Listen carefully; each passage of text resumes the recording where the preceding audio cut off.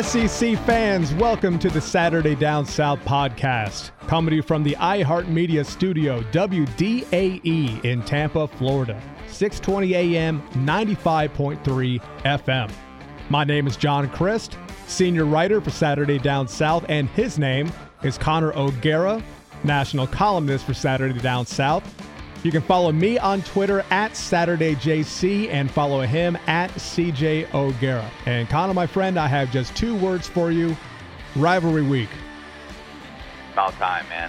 Better than Cupcake Week, right? Much, much better than Cupcake Week, which unfortunately we do have to review. But before we get to that, if you are listening to this podcast, then you know the South loves football. But you know what the South loves even more? Crystal Burgers. That's right. Crystal, home with a classic Crystal Burger. They're a Saturday Down South sponsor this year and are ready to hook you up for your tailgate. The classic Crystal, the one you grew up with, the one you loved in college way past midnight. It's still only 79 cents all day, every day, as many as you would like, 79 cents a pop. But best of all, Crystal is taking care of the SDS fans this fall. Just text SDS to 37793 right now. The letters SDS to 37793. You're going to get 2 free Crystals and a drink. So you got free Crystals, you've got 79-cent Crystals. I guarantee if you show up to your tailgate with a steamer pack full of Crystals, you are going to be treated like the hero that you are. Stop by your local Crystal today. And Connor, as we talked about, before we can get into the nitty-gritty of Rivalry Week, we do have to review Cupcake Week to some degree. Was there anything to be gained, anything to be learned from what we saw this past Saturday? Man, not a whole lot. I mean, I feel like each week we've said, wow, what a wild week in college football. This happened, or we could at least say what an interesting week in college football. There wasn't really anything interesting about Cupcake Week from the top down. I mean, when you have all top 10 teams win by an average score of 44-14, I think that kind of says it all. And you had maybe a couple surprises here and there in non-Cupcake matchups, but nothing that really changed your overall outlook of the college football playoff. Maybe had Auburn struggled big time in the second half against Louisiana Monroe, we could have been looking at a situation in which maybe Auburn, people were second-guessing, their credentials as a two-loss team, but, that, of course, didn't happen. And we're pretty much left in the same spot that we were last week, at least among the playoff contenders. Yeah, as far as the SEC on SEC action we saw in Week 12, not a whole lot of surprises. We had Georgia putting it on pretty good. Kentucky just solidifying the fact that the Dogs are the class of the East, and Kentucky still has another jump or two to make. Mississippi State and Arkansas was interesting early. The Hogs got a bunch of breaks, a 14-0 lead. But once actual football was played squarely, Mississippi State was a better team and won by a touchdown. LSU and Tennessee, the weather was pretty incredible to watch for a while. But what did we learn there? Not very much. LSU is getting better. Tennessee is going nowhere. And then you have Texas A&M and Ole Miss. That was mildly interesting here and there. Ole Miss just didn't quite have enough, couldn't make the plays at the end. Texas A&M continues to sort of play a little better than a lot of people had anticipated. And Missouri and Vanderbilt, we didn't learn a lot there either. The Tigers are getting appreciably better. This is a bold team now. Credit to Barry Odom, especially after the way we have talked to him about him ourselves on this show over the course of the season. And Vanderbilt, now 4-7, can't get a win in the SEC, and just seems like the doormat it usually is in the East. So we didn't learn a whole heck of a lot. That's what we need rivalry week for. That's what we need week 13 to truly sort out how the SEC ends when we're all said and done here. To be clear, Cupcake Week exists because rivalry week. Exactly. They work, one comes off the other. Right. I mean, and so for as much as we complain about Cupcake Week and how every team should have a 9-game conference schedule, and I do 100% believe that it should be universal across the board. Otherwise, we should have different sets of parameters for what teams are playing for. But at the same time, it's quickly washed away when we have all of these big-time matchups in the final week of the regular season and a lot of things to really look forward to. Now, as far as Cupcake Week, we talk about it for the ACC and the SEC, and it's really a product of the 8-game conference schedule. The conferences with nine conference games, they don't necessarily have that luxury, but it felt even more like a Cupcake Week because you only had one matchup of two top 25 teams, and I was actually at that matchup last weekend with Michigan and Wisconsin up there in Madison. And other than that, the slate was pretty weak overall, so that's why it feels maybe more like college football fans got cheated, so to speak, and that's why you're hearing a lot of outrage about Cupcake Week. But it's all washed away with rivalry week and then conference championship week and what's become with the college football playoffs. So, I think all of that, sort of the frustration from fans is going to be quickly forgotten once we get underway with all these great games that, are kicking off earlier in the week too, which is, a little extra Thanksgiving treat for us. Yeah, one of my favorite anecdotes from Cupcake Week this past week was I referred to it as Cupcake Week, like people do in our line of work, and I heard from a bunch of Kentucky fans because Kentucky was playing Georgia, and here's the bulletin board material, and the Wildcats aren't cupcakes, and this is going to get back to Benny Snell, and here comes the update. And Kentucky was just so offended to be included in rivalry week, and it doesn't really exist. Well, last year, Kentucky played Austin Peay in Week 12, right before Louisville. So everybody is guilty of this. You have 12 games. You have to fill out a schedule. As you said, there's only 8 conference games. Some other conferences played 9, so there's fewer opportunities for scheduling mishaps. But we need to talk about the FCS games in particular. Alabama and Mercer. Of course, that game was being played in Bryant-Denny Stadium. Under no stretch of the imagination is the Tide ever going to go to Macon and play at Mercer. 56-0. They're subbing in backups by the middle of the second quarter. And then at South Carolina, they welcomed Wofford, the Terriers, I believe. You're certainly not going to go to Wofford and play a game. You only have to play those games in the big stadiums at Williams-Brice. That was 31-10, so a little more interesting. The Terriers can be frisky with the triple option offense they run, but you know what? You can argue both sides of this coin till you're blue in the face. One morning you wake up and you say, why do we have this game? It's not interesting. The outcome is predetermined. The winning, percentage is 99.9 out of 100. So what is the point? But then on the other day, you wake up and you say, you know what? If Mercer's going to have an athletic department at all, it needs to schedule games like this. The Bears played Auburn and Alabama, by the way, this season. They got about $1 million for each game. That $2 million gets spread across an awful lot of places at a school like Mercer. They can't survive without these games. So what say you? Does one argument mean more to you than the other? Well, I agree with you 100%. If you've been around small-time college athletics and if you've seen some of these FCS programs, they absolutely need that money. It is so important. I think we take for granted, when we talk about the SEC, we take for granted how expensive it is to field a college football team and the expenses that go with it, especially when you don't have 100,000 people filling up your stadiums on a given Saturday. So I agree 100% that these teams need these games. Now, what I think is interesting, and Danny Cannell, your boy, posed this theory on Twitter to change sort of the scheduling format that goes with this, that you could still benefit those FCS squads, but at the same time you could transition into this 9-game conference schedule, and that would be scheduling these FCS games as spring games, essentially. And you could still have all the TV rights, and you could still have all the money at stake there, because, let's be honest, who in Athens is not going to that game in the middle of spring when there's nothing else going on? Of course, you're still going to be able to sell tickets for that, and you're still going to have the TV money coming in. But the problem is that you're not necessarily going to get the big-time programs to agree to that because they don't want to face these teams when they're not in mid-season form, and they don't want to risk potential upsets because that's a tough thing to stomach. Let's say you are in Alabama and you struggle with Mercer. Your fan base has an entire offseason to pick that apart and to criticize that. So there's downsides to everything. I think that idea, though, is at least kind of interesting because I think we do want to, in college athletics, we do want to sort of benefit these FCS programs because to be honest, FBS programs need them too, and they would love a guaranteed win on their schedule. I mean, look at Florida. Florida's played nothing but Power 5 opponents until UAB this past week, and it was a grind, man. I mean, because of Hurricane Irma canceling that early season game against Northern Colorado, we didn't get to see what Florida would look like against these cupcake teams, and it's tough. I mean, you need those cupcakes on your schedule, but maybe this format can be tweaked so that all parties are a little bit happier. If there is a perfect solution, I haven't seen it yet.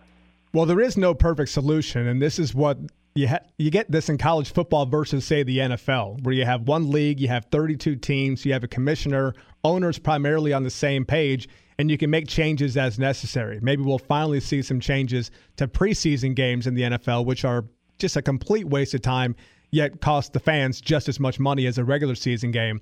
But college football doesn't have that luxury. You have 130 teams, all with different interests. You have 5 power conferences. You have other conferences outside the Power 5 that all want to do things that benefit them.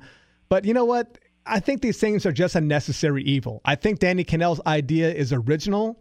I think there's some merit for it, and maybe that could happen. But I think that the negatives probably outweigh the positives there. Now, does it make more sense for Mercer, since we're talking about them, to travel to Athens for the spring game, the G-Day game in April, as opposed to making it to Athens for a regular season game, say in week 1? Yeah, I suppose so. Maybe you could drum up a little more interest, but all of a sudden a spring game becomes more like a real game. And especially lately, the spring games, they're glorified scrimmages. I've attended a couple spring games the last couple of years, and these things are resembling football, actual football, less and less, because it's all about just implementing your system and making sure absolutely nobody gets hurt. You can't have some undersized, under-recruited 215-pound linebacker from Mercer who's just going to go crazy on a blitz, and before you know it, Jake Fromm blows out an ACL, and there goes Georgia's season. So I don't think that's ever going to happen. It's not a bad idea, but I think these FCS games simply have to happen, and the spring game idea is unique, interesting, but there's not enough to ever really get it off the ground. I agree. I think that we're moving more towards a universal system in which we're going to have 9 conference games. We're not going to maybe every school is going to have one FCS game. I don't know, or they've got to find some way to value that with the selection committee if we are going to have everybody judged on the same playing field, because it's not fair if you're throwing in one FCS game as opposed to, you know, a Big Ten or a Pac-12 or a Big 12 school playing that additional Power 5 game. So I do think that that's a challenge that needs to be overcome, and especially as now we're in the season where we're picking apart resumes. It's a little bit different if we're talking about an FCS game in the first or second week of the season and we get all of these out of the way. But when we're picking apart resumes and we're talking about Georgia and Auburn playing, and then the next week we're talking about, you know, a complete non-factor, and we're not going to judge anything that Auburn does against, you know, Louisiana Monroe for the playoff. We really can't unless they completely collapse. So that's the dynamic that's difficult. Now that we've gotten into this week-by-week evaluation of the resumes as it is with the rankings show, I think that's a challenge that they need to overcome in the playoff era. How they do that, I don't know. But it is an issue, and it's one that needs to be addressed, I think, at least so that it's uniform. We just can't have certain teams, you know, being judged for playing weaker teams down the stretch. It needs to be all the same moving forward, or else, you know, this thing is going to get more subjective than ever. Another thing that college football fans need to realize is just how difficult it is to make a schedule in college football. It's not like the NFL. The NFL has 16 games with 32 teams, and the schedules make themselves. The teams don't have any say in it. You have 6 games against your own division. You play each divisional opponent twice. And then you have a rotating schedule every other year or so versus you're going to play the West from this conference, and then you'll play the East from this conference. So there's a total of 8 games there. And then you're going to play some other games based on where you finished. If you finished first in the NFC West, then you might play the team that finished first in the AFC North last season. So the schedule is made automatically in the NFL. That's not the case in college football. So you can criticize from the outside Alabama for scheduling Mercer all you want. You can get on South Carolina's case for scheduling Wofford all you want.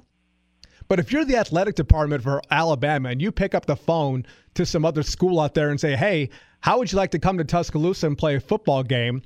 How often is that a warm phone call to make? If you're a Power 5 school, if you're a Group of 5 school, do you really want to go play Alabama? Do you want to chalk up basically an automatic loss? Do you want to subject some players to some injury, maybe make a funky road trip at the odd time of year?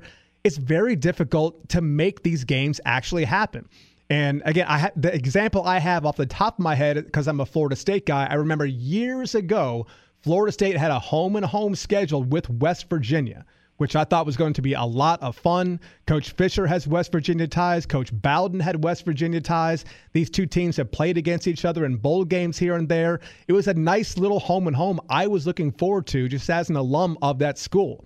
But then West Virginia made a coaching change. They bring in Coach Holgorsen, and one of the first things they do is buy themselves out of that contract. They were supposed to come to Tallahassee before Florida State went to Morgantown, but they bought out of the contract. They didn't want to play those games. Well, now Florida State has an 11-game schedule instead of 12. They have about 4 or 5 months before the game's actually going to be played. What are you going to do? They're stuck with Charleston Southern. And I'll never forget that. Everyone criticized Florida State for scheduling Charleston Southern that year, but they called other schools.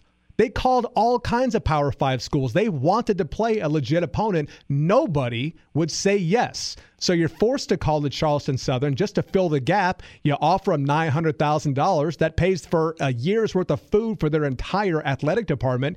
You can understand the argument. Making these schedules is so much more difficult than fans realize, which is why you see some of these games scheduled already for 2025 and 2031. They're so far down the road because that's where the gaps are. It's very difficult to fill them.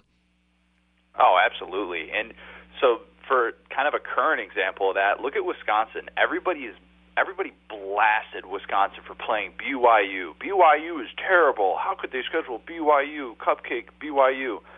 Do you realize that when Wisconsin added BYU to the schedule, it had double-digit wins in 5 of its last 6 seasons? Like, they scheduled that game in 2012 when BYU had won 11 games, 10 games, 11 games, 10 games.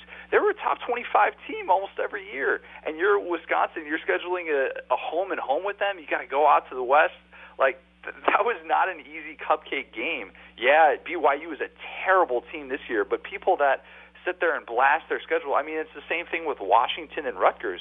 Rutgers was actually a pretty decent team when Washington put that on the schedule. I know that's hard to believe now, but Rutgers looked different with Greg Schiano and even in the beginning of the Kyle Flood era. So people that get obsessed with blasting scheduling don't realize how far out these things happen.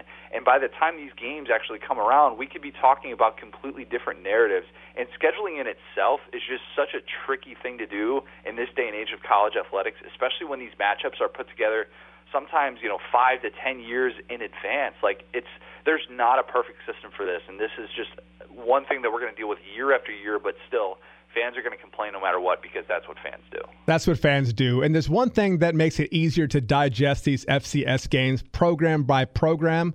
It's if they go out there and they do schedule a legit opponent. Now, if you just get 2 FCS teams and 2 Group of 5 teams and that's your 4 non-conference, yeah, that's really, really difficult to justify. I know the Big 12 in particular has been criticized of that. The rise of the Baylor program, one of the reasons they had trouble getting just credibility nationally is because they kept playing schools like Lamar in their out-of-conference and they wouldn't go play anybody who mattered. But you can criticize Alabama for having Mercer on the schedule, but remember, they opened up on a neutral site against Florida State. And then Auburn, you can criticize for having a school like ULM, which is not FCS, by the way. ULM has been a giant killer in the past. But let's remember that Auburn is coming off a home-and-home against Clemson. That's justifiable. When you fill your non-conference with nothing but cupcakes, that's when you have resume issues if you're trying to go to bowl games and the like. As long as you schedule a Titan, I can be acceptable of the one cupcake. I would love it if all of a sudden everybody just took a Purdue-like approach to scheduling. Purdue scheduled Louisville at a neutral site in Indianapolis and then had to go to Missouri, which at the time when they scheduled that matchup looked a lot more difficult than it was. But a team that already has a 9-game conference schedule and is saying, yeah, we'll go play 2 Power 5 teams, I don't care. whatever. We'll face a really good Ohio team at home, and that'll round out our non-conference play. That's never going to happen, though, and I think in this day and age of college athletics, to assume that everybody needs to beef up their non-conference schedule is, a little bit ridiculous. As long as you have that one, decent non-conference Power 5 game, I think that you can sort of slide. But yeah, I mean, just as you said, if you're going to have two FCS and two Group of 5 teams, that's when we're going to have that conversation, and that's when it's really not fair for the rest of college football. All right, the ACC guy is talking too much ACC, and the Big Ten guy is talking way too much Big Ten. Sounds like we need to move on to the next topic. But before we do so, the Saturday Down South podcast is brought to you by Ticket City. College football is wrapping up its regular season a tier, but rivalry week is finally here. Ole Miss, Mississippi State, Georgia, Georgia Tech, Clemson, South Carolina, Florida, Florida State, and, of course, the Iron Bowl, Alabama, Auburn. We've been working with Ticket City for a long time. They are the experts in the business, having served over 1.5 million customers, and they've been the place to go for almost 30 years. Best of all, Ticket City is offering $20 off for all of our readers and podcast listeners. All you have to do is go to ticketcity.com, enter the discount code SDS20 at checkout. You're going to get $20 off the game of your choice. Again, that's ticketcity.com, discount code SDS20. Get off the couch, go to the game. It's the end of the regular season, folks. Visit Ticket City today. All right, Connor, we got to get on the coaching carousel because it's that time of year. There seemed to be all kinds of momentum for Chip Kelly to Florida over the weekend, yet to be announced. Is that a good sign, a bad sign? We don't know. John Gruden, of course, to Tennessee. Those rumors are so vicious. Anything besides Gruden saying yes and going to Rocky Top feels like it's going to be a disappointment. Just your general temperature of the room with the SEC coaching changes, some of the moves that have been made already, some of the moves we anticipate being made, and some of the names out there to potentially fill the open slots. You know what? For all the rumors, the groomers, and everything in between that have been going around, I love that these teams are still taking home run cuts. I love that they're saying, you know what, we're going to go after a big shark and we're going to try and land it. There's, in my opinion, there is nothing wrong with going out and doing that. If you have the money to throw around, why not go after those big time guys? Now, there's one thing. It's one thing to be going after a big time guy, and there's another thing to have realistic expectations. Now, what kind of money that these guys are going to go after? We'll see if and when those terms are made public. But Tennessee right now with the whole Gruden thing, I'll admit that it got a little bit more serious than I thought. I think the fact that he hasn't necessarily denounced it, and it's just been people like Sean McDonough who have come out and said, he's not going to take the job or blah blah blah. But he's had, Gruden has had plenty of opportunities to say, I'm not taking this, and it's not. This is. My focus is on ESPN, and I don't want to do anything else to jeopardize that. He hasn't really come out and said that yet, and we're still kind of waiting on this thing to be made official that it's not going to happen. Which for Tennessee fans and Tennessee message boards, that sliver of hope is all they need, and I can't really blame them. I mean, think about the season that was for Butch Jones and what this program has become. I get why this fan base is so excited just for the possibility of it. Even though it doesn't look like it's going to happen, in my opinion, I think it's still extremely interesting that, they're at least getting to this point. This isn't just, September message board being thrown around. This is an opening, and this is Tennessee saying, we're going to do whatever we can to try and get the right guy in here. And if that is Gruden, I guess we're going to find out. But, I'm more interested than I thought I'd be a couple months ago. What say you?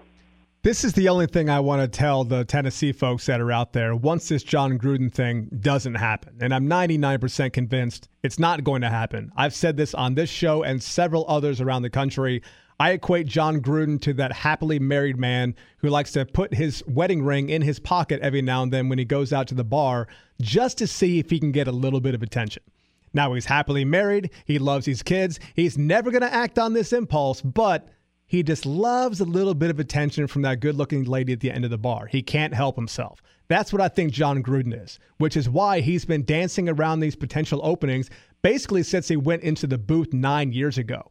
Whether it was going back to the Raiders or going back to the Bucs or Tennessee the last time around, there was Notre Dame. He's been linked to all kinds of things, and he loves to comment on them. He calls everything a dream job, et cetera, but I don't think it's ever going to happen.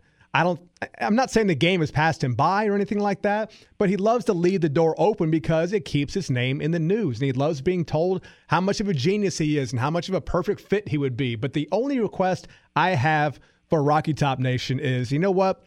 When it doesn't happen this time, let's move on from Gruden once and for all, because the groomers, I don't know if that word is in the Urban Dictionary yet, but it is just completely off the rails. It is basically hijacked the last month of the college football season. If it doesn't happen, please, Vol Nation, close the book on Gruden, enjoy him on TV, and realize that if he's not coming now, he's never coming.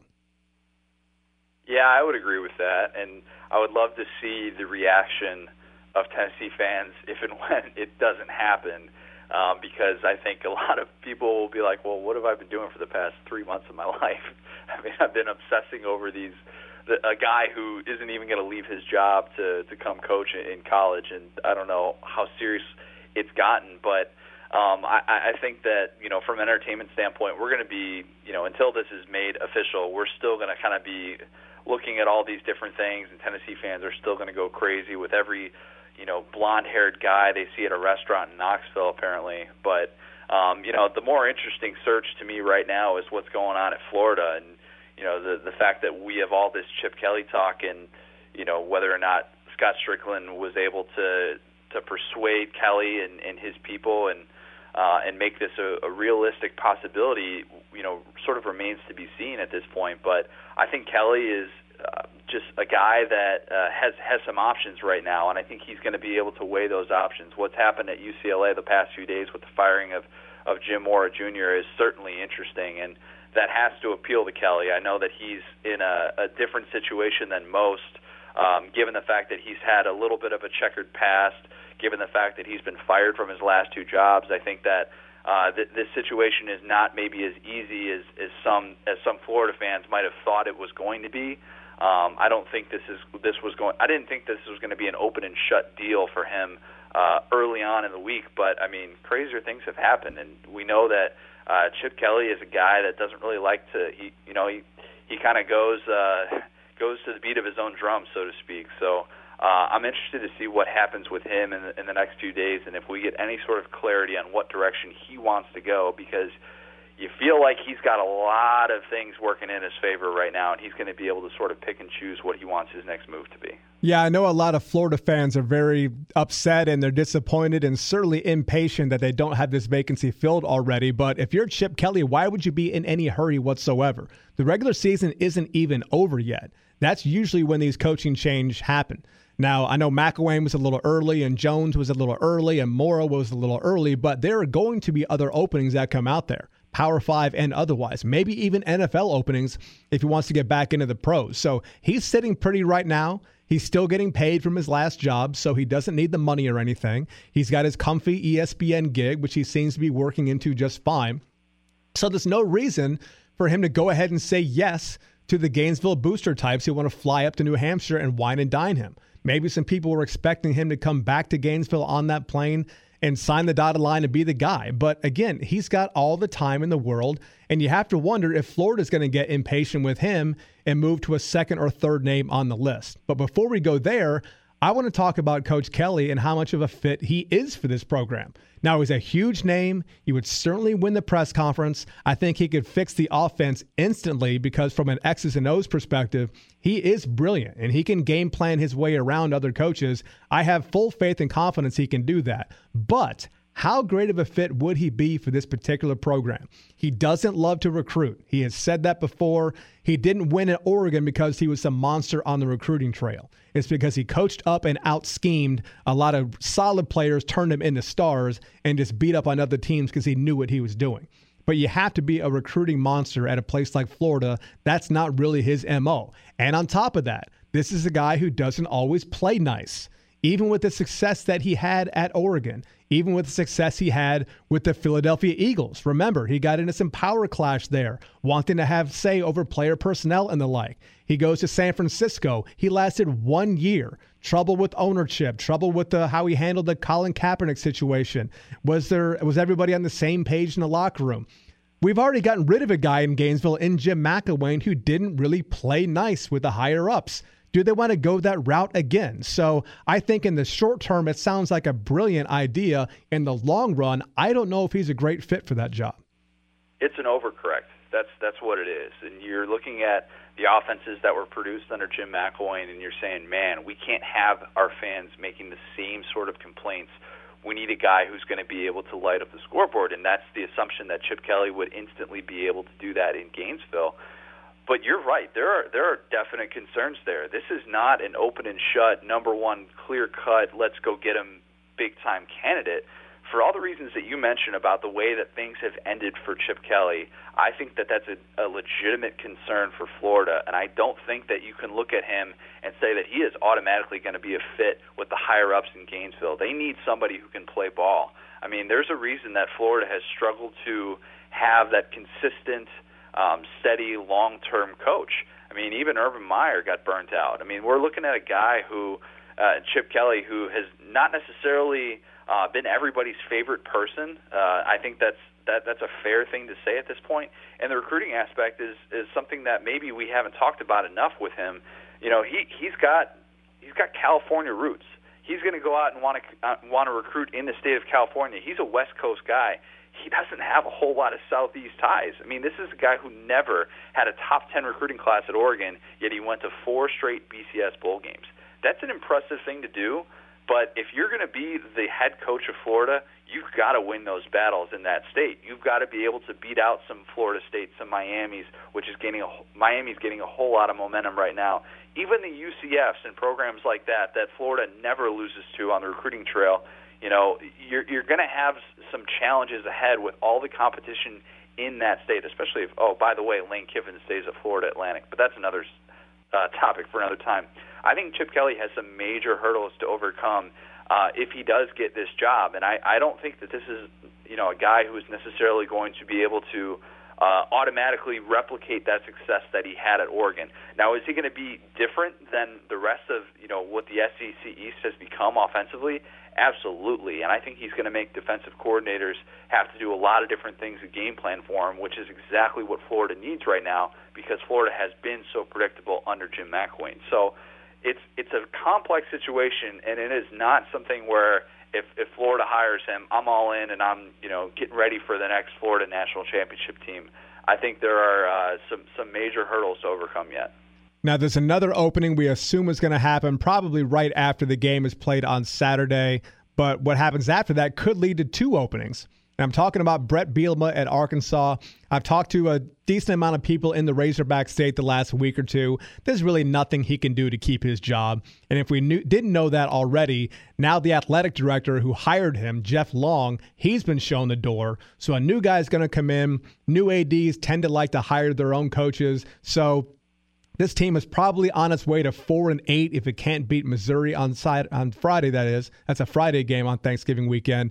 Chances are Coach Bielema is going to be out. And the name that everyone's throwing out there is Gus Malzahn, the current Auburn coach. Has a chance to win the West, has a chance to win the SEC, has a chance to go to the college football playoff, and in typical Auburn fashion, has a chance to be fired as well.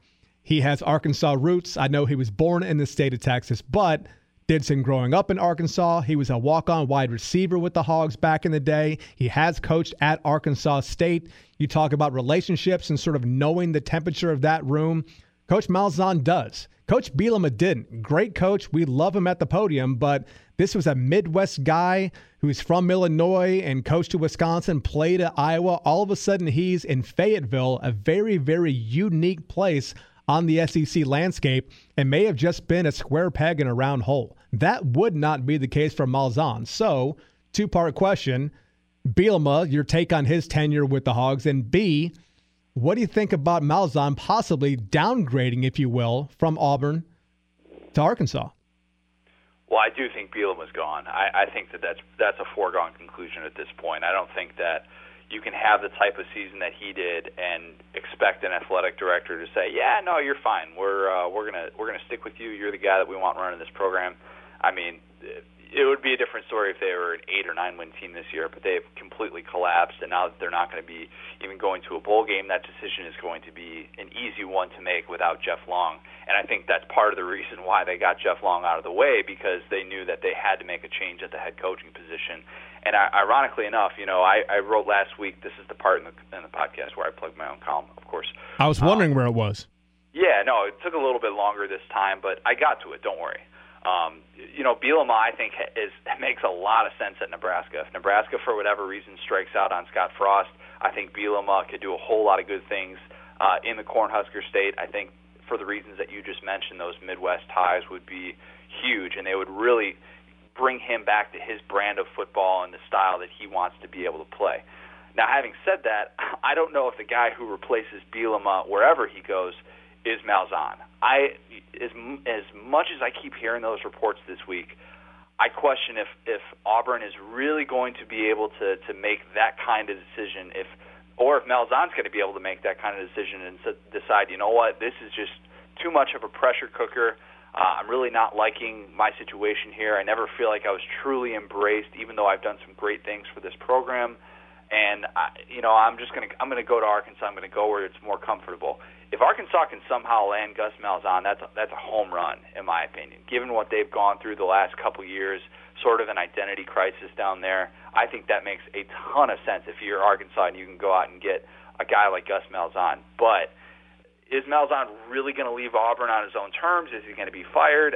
I don't know. That to me just doesn't seem – I don't think you can base that entirely on an Alabama game. I'm not one for basing a coach's tenure on one game, but that just seems to be the direction that we're trending in right now. And I find that incredibly surprising. But we're going to have a lot more clarity on this whole situation maybe by this time next week. And that's sort of weird to think about given how hot Auburn is right now. Yeah, I don't know if we're necessarily judging Malzahn and Auburn on the Iron Bowl, but it would be just sort of the product as a whole. And this is a program that is not satisfied with 8, 9 wins. And yeah, every now and then you get to 10 or 11 and you're nationally relevant. They expect to be like Alabama, which may be impossible, but those are the expectations on the Plains. They want to be in contention for the West, for the SEC, and the whole kit and caboodle on a regular basis. They see no reason why. They've got the money, they've got the facilities, they have the same access to recruits, but usually they're looking up to the Crimson Tide for all the reasons we know and understand already. But I was talking to Bo Mattingly on this show just a week ago. He is the guy to know on the radio in the state of Arkansas. He is syndicated everywhere, very respected voice. He has lots of friends inside that program. And speaking about Malzahn, this is why it may make some sense. This is a guy at Auburn who, as you said, maybe never truly felt 100% appreciated. He shows up year one, and he's a Kelvin Benjamin alley-oop away from winning a national championship in 2013. There's been some hiccups ever since, and this is a program that is not okay with 8, 9 wins and then every now and then being relevant. What would Arkansas do to be a regular 8-win team right now? They're staring 4-8 in the face right now. They won 7 games last year. They won 3 games, I believe, the first year that Bielema got there. So this is a program, it doesn't have the same expectations as Auburn. Yes, they want to win there, but I think if you're that 7, 8, 9 win team at least regularly, you're a little more happy there, and maybe you're appreciated, and they feel like you're one of them, and they're okay with that. He'll never be one of the guys at Auburn like he would be at Arkansas. So if anything, you hit the reset button a little bit just in terms of having boosters and fans and everybody on your back. I mean, Malzahn has to be incredibly stressed just having this job every single week. All this speculation. Is he staying? Is he going? Is he a good coach? Is he a bad coach? Is he good enough? Do we want him here for the long term? If he makes a switch, whether it's his decision or not to get out of Auburn, at least he can relax and sort of start afresh and go to a program that isn't so crazy to run him out of town so quickly. I don't want to sound judgmental here, but I just want to get your opinion on this. Does Malzahn look stressed to me on the sideline? Like, he looks like he's so, angsty. He doesn't have this, and I guess Saban does too to a certain extent, but whenever I look at Malzahn on the sideline, and I try not to invest too much into this, but he looks stressed to me. I I mean, like really, really stressed, like burnt out with his job almost. Is that a fair thing to say at this point? I don't think it's unfair, but considering the temperature of that room, wouldn't you be stressed too? Right. So that leads me to my next point: is that if this happens and Malzahn decides, you know what, I'm done, I'm getting out of town. How good is this Auburn job really? Because yeah, you've got the facilities and you've got the history and the prestige and all that stuff and the resources, but you've got to basically come in there and fight with Nick Saban for recruits. You've got to beat Nick Saban on a yearly basis to truly be appreciated, or at least split the series with him so where it's a good back and forth. And that's what you're judged on? Why am I signing up to do that? If there are 20 jobs out there that I can say, you know what, this is a great Power 5 program, I know I'll be embraced, oh, and by the way, I won't have to compete with Nick Saban just to win my own division, I got to think I'm going to be looking elsewhere. And maybe my mindset is different than that of a young and up-and-coming coach, but you've got to weigh all these possibilities when you're evaluating the strength of a job. And to me right now, that Auburn job is not a great one to go out and get because of the hurdles that you have to overcome. And the hurdle is Nick Saban. And as long as Nick Saban is in Tuscaloosa and I'm the Auburn coach thinking that I have to beat him on a yearly basis just to have job security, like, that sucks. I mean, there's no other way to say it. I know you sign up to win games and you sign up to win championships, and we can talk about all those things when you're introduced at the introductory press conference and all that stuff. But if at the end of the day you're being judged on how you do against the best team in college football, the best thing that we've seen in the 21st century, that's brutal, and that's an absolute grind. And I don't think it makes this Auburn job as good as some might expect. Yeah, it's probably a lot similar to your job when you're writing columns at the same place where it employs a guy like me. So I guess I can understand that. Let's go ahead and move on from the coaching carousel to the Iron Bowl itself. Game of the year in the SEC. I wrote it before the season. This is all SEC fans could hope for, is that the Iron Bowl is for all the marbles in the West. And that's exactly what we have. These two teams are very, very similar. Run-based offenses, they can throw it down the field when necessary. Terrifying front sevens, defend the pass very well, fairly sound on special teams. Look at the numbers up and down the SEC. These teams are very, very similar. Not a heck of a lot of difference. The quarterback position is played differently, of course. Jalen Hurts to Jarrett Stidham, but you know what? This game is in Jordan-Hare, 87,000 strong. This is the biggest game in the rivalry since the Kick 6 game in 2013. It's going to be a sensational environment. What do you think about the game itself? Tell me how you see it playing out. You're exactly right. This is the way you draw it up, man. Like this is sort of perfect. The fact that you have an Alabama team that, yes, is undefeated, but looks somewhat vulnerable. We've talked a lot about the health issues that this team has, maybe the depth at linebacker, not what it usually is, the fact that you're not necessarily going to have Minkah Fitzpatrick at 100%. And I think there's maybe, the door is at least open. If this was, at this time last year, Alabama looked pretty invincible, and we're talking about if this is the best college football team of all time. But the fact that the door is just kind of open a little bit and Auburn looked as dominant as it did against Georgia, I think it makes this game so much more interesting. The fact that Auburn really did all of the things against Georgia that you would think, okay, to beat Alabama, this is what you have to do. You have to be able to play with some tempo. You have to be able to have balance. You have to have a guy who can stretch the field. And right now, Auburn kind of has all of those things working. Now, there's no guarantee that the Alabama defense doesn't play significantly better than the Georgia defense. We don't know what this Alabama defense is going to show up like on the road in a big-time atmosphere like this. But I think this is kind of a dream scenario in terms of interest level. I mean, this is what the Iron Bowl is supposed to be all about every single year, having so much at stake.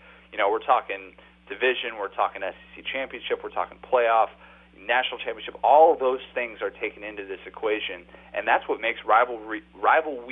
Oh my goodness! It's always difficult to say that. Week. I can't even say it. I'm too excited to say what rivalry week really is.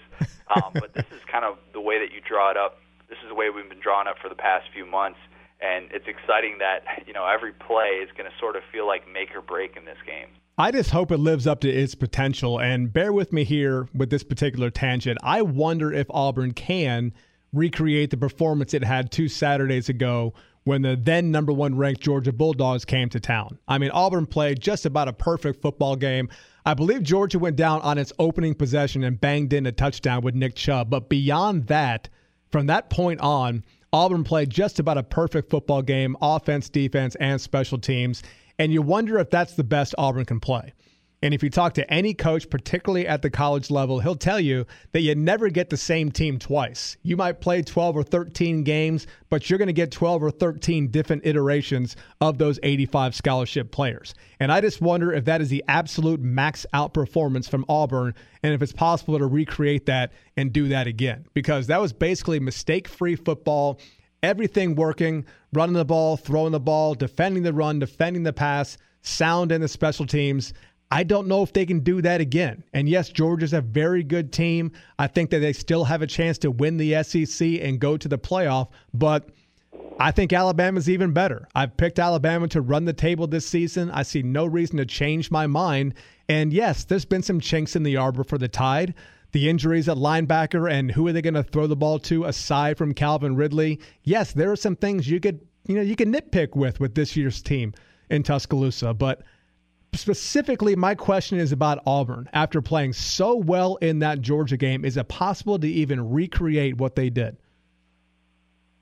Yeah, I mean, we're going to find out on Saturday, aren't we? I mean, that is the ultimate question, and I think a lot of that is associated with what Jarrett Stidham's going to be able to do in this one, because he is the difference maker, just as he's been billed as for the past few months coming into the season. Is he the final piece of the puzzle to beat this Alabama team?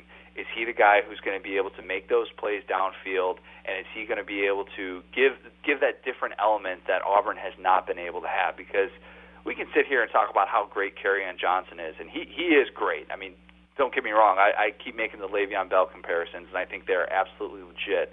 But how many big-time running backs have beat Alabama? I mean, when we look back at Alabama's defeats, we always look at the quarterbacks. It's Deshaun Watson. It's Chad Kelly. It's these guys who have come in here and have done some incredible things against an Alabama defense that looked invincible. And I think if we are, at this time next week, talking about an Auburn win, we're going to be talking about, wow, that was a big-time performance from Jarrett Stidham. He really did everything that Gus Malzahn asked him to.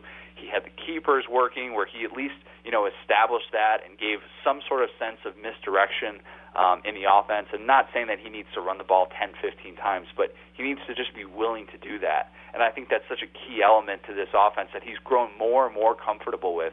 If you look back at that Georgia game, he looked like a guy who finally got it.